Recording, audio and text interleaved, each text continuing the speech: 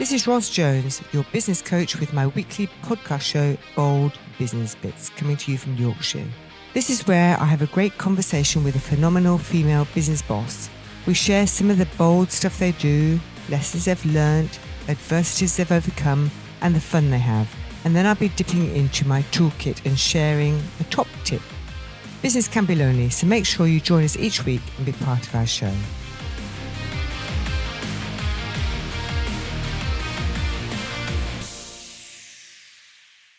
So hello and welcome to Bold Business Bits podcast show. This is Ros Jones, and today I'm delighted to be joined by Susanna Hammond, Senior Regulatory Intelligence Expert for Thomson Reuters. Hello, Susanna. Ros, lovely to be here. Yeah, thank you so much for joining us. So that's a wonderful title, Susanna. How did you get to be Senior Regulatory Intelligence Expert for Thomson Reuters?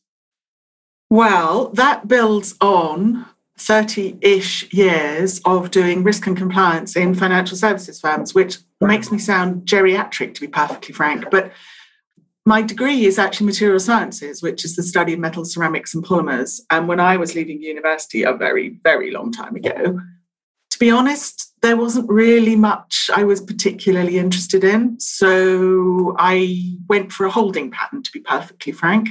Mm-hmm. And that holding pattern was to become a chartered accountant.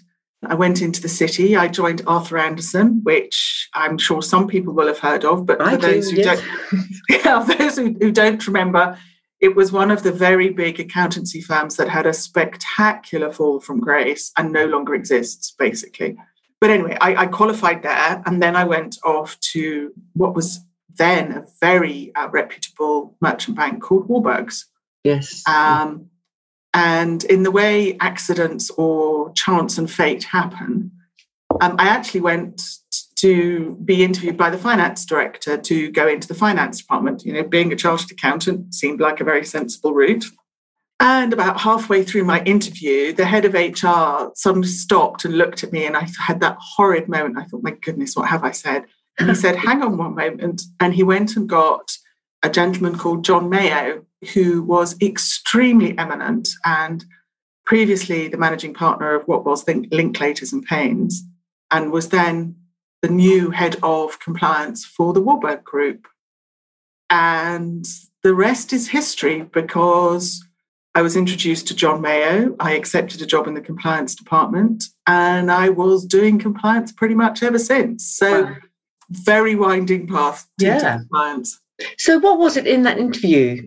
What happened that made that wonderful, spectacular connection? You must have said they obviously spotted some genius in you. I wish it was genius. No, I think it was, I had a broader perspective on financial services than simply financial statements. Yeah. And I was interested in the how as well as the what.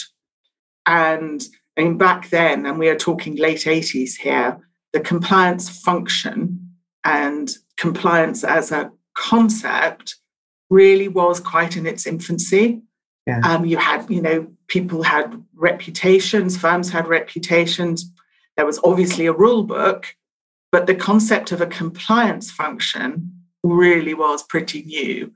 And Warburgs was not the first to do it, but they were one of the people to really focus on compliance. And we had a compliance manual that became embedded, I think, from talking to my peer groups, much more quickly than perhaps in other firms, because it was the Warburgs way of doing business at the time.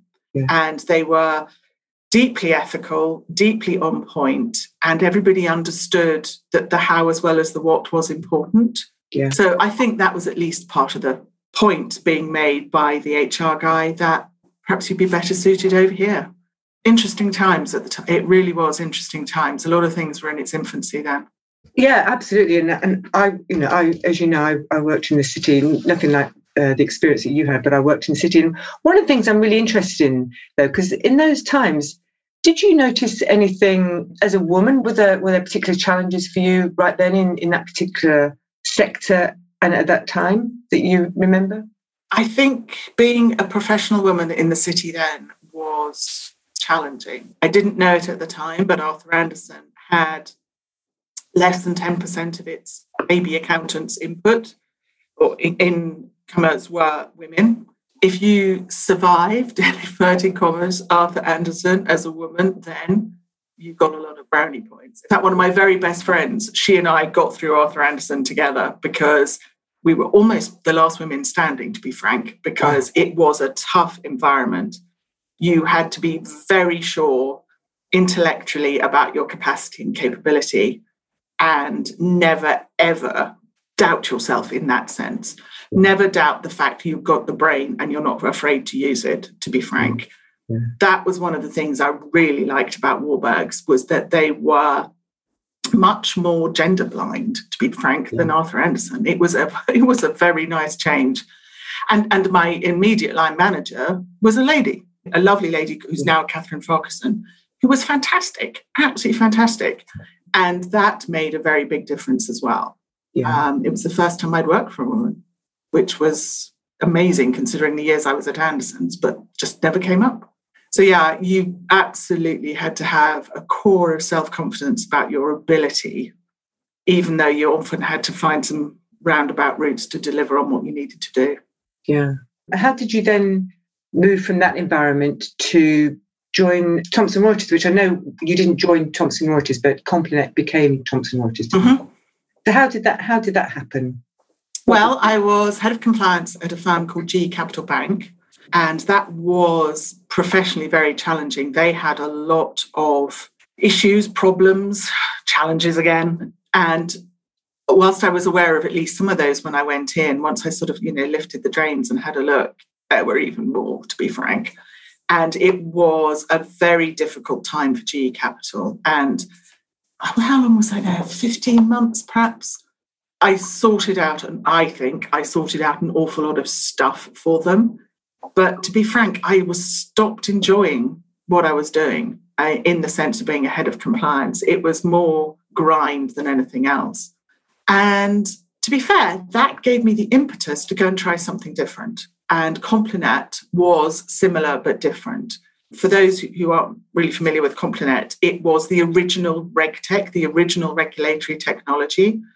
And it was a technological solution that gave input and advice on regulatory change, among other things, to compliance officers.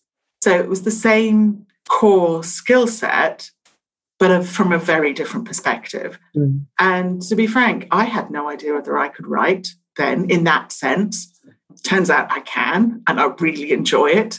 Equally, I didn't really know whether I could do webinars and TV and present. I mean, of course, you've done bits of presenting before, but to have that sort of capacity to get to the stage where you enjoy it, and it becomes normal, if that makes sense. I used the fact I didn't really enjoy that last job to think, well, okay, I'm not enjoying this. What else can I do with my skill set? Yeah. And I went out and did something sufficiently different, but using my same core skills, knowledge, awareness. And that was, did I work out 14 years ago? A while ago, definitely a while ago. So what was it about your experience at GE that was so pivotal for you? Was it the work you were doing? Was it the people? I think there were several things. One, the problems at GE I had seen elsewhere, and it just felt like it was the same set of problems just at a different place being presented again. And it was that slight level of frustration that, oh, for goodness sake, has no one learned, really? And one of the challenges with GE, I mean, their title was GE Capital Bank, and being a bank in the rule book has a huge level of obligation, expectation. I mean, the rules are immense. However, they were really a credit card company. Yeah. So they were operating and thinking as a credit card company, which is relatively light touch, whereas the regulatory expectation was you're a bank, so why don't you look like a bank? So, and it was that mismatch. So the regulator was frustrated with the management, and the management was frustrated with the regulator. And you can imagine that friction was not the most fun to manage. We got there, to be fair, but both sides had to sort of adjust their expectations, which just added another layer on top of getting the compliance functionality back in place, you stop enjoying having to do the same things, fix the same problems again and again, to be frank. I get that completely. That's why I changed my path as well. So, I mean, it was a massive leap for you then, wasn't it? So what was it that really attracted? I know you wanted to change, but what, and you talked, you spoke just then about you didn't know you were a writer, but then you became a brilliant writer. So what was it that attracted you to it, apart from getting out of where you were before? Well, I'd actually used Complinet. I'd used Complinet, the solution, as a compliance officer. I'd used it at dear old HBOS. I'd used it at GE Capital Bank. And it's really good. It's useful, and it was, at the time, the first in the marketplace to do exactly what it did. Now there's lots of people who do various bits and pieces on it. So I wasn't going into something that was utterly unknown. I was going into something which I knew worked and I liked as a head of compliance, and I knew its usefulness. And so I was stepping into something I knew functionally was a good thing and had a future. The bit that I was completely uncertain about was whether or not I fitted into that and could deliver for them and that sort of thing. But because I've done compliance pretty much globally, I could contribute in lots of different areas. I mean, it's not that I just write about UK regulation. I can write at the global helicopter level and for specifically a number of jurisdictions. And coming back to, people making the same mistakes, if you like, equally, there is a growing body of this is what good or better practice looks like. And that I can apply. So my challenge, I suppose, was how do I get what's in my head out through my fingertips onto the keyboard in a way that other people can understand. So one of the things I've always tried to do is make it or demystify it, to be frank. You don't make it complicated and use heaps of jargon. You make it as simple as possible, as though you are talking to somebody very new to compliance or someone who perhaps doesn't really do compliance, a senior manager who just needs to know what the issues are. You have to be able to know it well enough that you can explain it to somebody else. Hopefully that sort of paints that picture. So you're like a teacher, really? Yes, or a mentor. Perhaps a mentor but is a bit better, because hopefully the people I am talking to in that way at least have a wee bit of a clue what's going on. Hopefully. So is your audience, is it anybody in financial services? Because everybody in financial services needs to have needs to comply with the FCA, don't they? So is it everybody? So from a mortgage advisor right up to a bank and everything in between? Yes, depending on what I'm talking about. What am I writing about today? Today I'm writing about the impact of technology change and on operational resilience and so on. And obviously that's going to be of more interest to the people involved in IT systems and all of the rest of it. However, you get IT change wrong and kind of the ripple effect can be horrendous for firms and their customers and their employees. So our primary audience is the compliance function, the risk function, but senior managers need to understand compliance. There's personal liability and accountability now. I mean, very distinctly in the UK with the senior managers certification regime. But accountability regimes are proliferating around the world. Regulators have really woken up to the fact that if you can hold a senior manager accountable for X, Y, and Z, surprisingly enough, X, Y, and Z happens rather better than if you don't. So, that's what we're contributing to, because it's very unfair if that senior manager who's responsible for something isn't fully aware of what that means and how to discharge that obligation. So you've got to empower the compliance function to help that senior manager. Wow. And how do you keep up to date with everything then? Well, I read hugely. And also because, Complinet is now Thomson Reuters Regulatory Intelligence. I get all of those news feeds coming in. So that is my information source. But you just read and be aware and keep stitching things together. Because one of the other things is that you can have something happening in the US, you can have something happening in the UK, Dubai, Australia, whatever it happens to be. And you can stitch together global trends and say, well, actually, this is what the global focus now is. And their regulators talk to each other. I mean, I think firms would prefer it if they didn't sometimes, but regulators definitely talk to each other. Yeah. And policy develops at several different layers. So, yes, there's a lot to keep track of. Yeah, an awful lot to keep track of. Sounds absolutely fascinating. Do you have any time for anything else in your life? Oh, yes. I have a big rambly old house, which I love. My garden, dog, family. I love reading for not work as well, which I enjoy very much. And I did enjoy travel, but surprisingly enough, that hasn't really happened lately. So what's the impact of the pandemic and the situation we're in right now had on you, I guess, in business as well? Because I know you've got a team who presumably are home working So what's the impact been for you, in business and personally, Susanna? Well, business-wise, we've instituted, it's weekly, and our badge for it is Keep Self-Isolation at Bay meeting, where we get everybody together. And the one house rule is we don't talk about work. So it's 1 hour, once a week. You can talk about anything, but not work. Oh, that's brilliant. But in business hours? Yes, absolutely. That's great. That's brilliant. Because my team are a real mixture. I mean, they're great, but they're in the sense that there's some people who live alone and they've gone from a complete office environment to working from home and basically being alone as well. So it's how you keep them as part of the team and engaged and making sure they're doing all right, to be perfectly honest. Because we've had, I think it's probably 3 lots of dates where we'll all be back in the office in July. We'll all be back in the office in October. I think the latest one is July again, but July 2021. And we're now getting the sense that going back to the office full time is just not going to happen because that's not what the world will be looking like. So it's adapting and adjusting to the fact that all of my one-to-ones, because I've worked from home anyway, because I'm based in Yorkshire, and that's just what happened. We've figured out how to do TV through the laptop. So the fantastic Reuters TV people have figured out how we can make that all happen.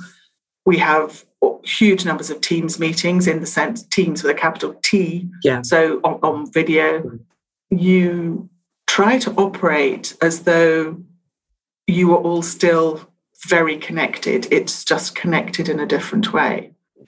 In terms of me personally, it's on one level not been very different, but I, for instance, should have been in Toronto in October to launch our FinTech RegTech report at the Innovation Hub there. I should have been in Stockholm to talk at a conference. All of those things that should have happened just haven't or have become virtual. So, I mean, I have had roles where I travelled too much. This seems to have gone to the other extreme, to be perfectly honest. Complete pendulum. Yes, exactly. Yeah. And so what about in terms of the world of compliance? Has the pandemic had much impact on that? It has, and it will do. And the reason I'm phrasing my answer like that is there's an awful lot of what's been badged regulatory forbearance. Oh, right. So the regulators around the world have said, look, we understand pandemic, very difficult times. Everybody's had to change very quickly. We are not going to launch any massive, enforcement actions or this, that, and the others, simply because we know firms are struggling just to stay upright, some of them. Yeah. So what they've said to firms is please focus on good customer outcomes, because that's the sort of broad brush approach for firms. And we'll sort of play catch up when the pandemic is deemed to be over.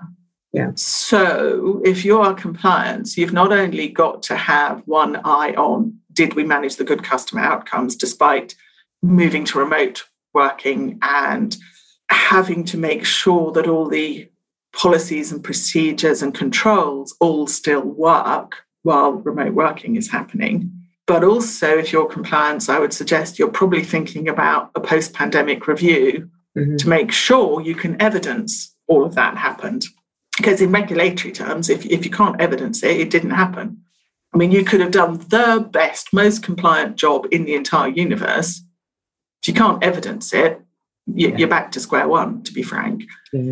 So on one level, compliance hasn't changed at all because firms need to remain in compliance with both the rule book and regulatory expectations, culture and conduct risk concerns, all that sort of thing. In another level, all of the pre-pandemic challenges won't have gone away, but you've just layered on top all of the pandemic challenges. Yeah. So you could say, well, compliance just got even tougher, chaps. Yeah. And you're going to have to figure out how you manage future flexible working on top of managing all of the other issues that were already there. Yeah. Wow. Well, it's amazing career that you've had, Susanna. I do know that you keep going from testing new technologies and new ideas just to develop yourself even more. So tell us about the latest. I know that you have a podcast yourself. We do. We launched it this year. It's called Compliance Clarified. And it's been fun, actually. It really has. And lovely to just have a bit more time to chat about things. Because previously, if I was talking about our cost of compliance report, which is our benchmark report, and I'm talking about it, it's either on a webinar, which is in little bite-sized chunks, if you like, talking with other people, or it's on TV, which is about a 5 or 6 minute slot. So the podcast is an absolute luxury to chat for half an hour, 40 minutes about the ramifications of the cost of compliance report, its findings, what they actually mean in practice. And you can just chat around things a bit more, which is just really nice. And we've had fabulous response. I mean, we've had 600 odd subscribers around the world already. Wow. And lots of lovely reviews and feedback. So yeah, I'm enjoying it. And it's lovely to have another way to connect with people as well, because you've got the TRRI product, which is a sort of a desk-based thing, if you like, to access and that sort of thing. But I love the fact the podcast is something people could listen to on the go or walking the dog or on the train, if anyone's still getting on trains anymore. So yeah, I'm enjoying it. We're probably up to episode 5 should be going out very soon. So it's a very new series. We're enjoying it. I'm enjoying it very much. Brilliant. And I think there is something about if you love something, then it just gets better and better. And it's brilliant. So, and is it on all the main platforms? So we just find it on... Yeah, it's on Apple, Spotify and Google, which I think are all the main platforms. I hope I haven't missed out anything there. Okay, brilliant. Well, I'm sure people will be wanting to check you out on there. So just one more thing before we go, Susanna, is one of the questions I like to ask my guests is, if somebody's standing before you, a woman she wants to set out in business, asking you for your number one top tip, what would that be? I think it's believe in your own intellectual capability and capacity and keep building your own knowledge and awareness. I know people talk about transferable skills and all the rest of it. Well, yes, obviously, but build your own knowledge, build your own understanding, and then believe in it. Yeah. Because that will just take you so far. It really will. And if you're building it, I'm hoping you're enjoying it. And then that, again, becomes a self-fulfilling prophecy that you'll succeed in it. Yeah, absolutely. I love that. Thank you so much, Susanna. It's been brilliant speaking with you this morning. Thank you very much. Lovely conversation.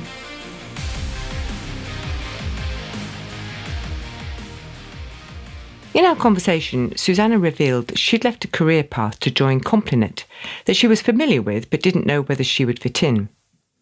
I was reminded of the conscious incompetence ladder, especially as Susanna seems to deliberately tackle different ways of doing things just because she wants to try them and learn how to get good at them. You're possibly familiar with the conscious incompetence model. Here's how it goes.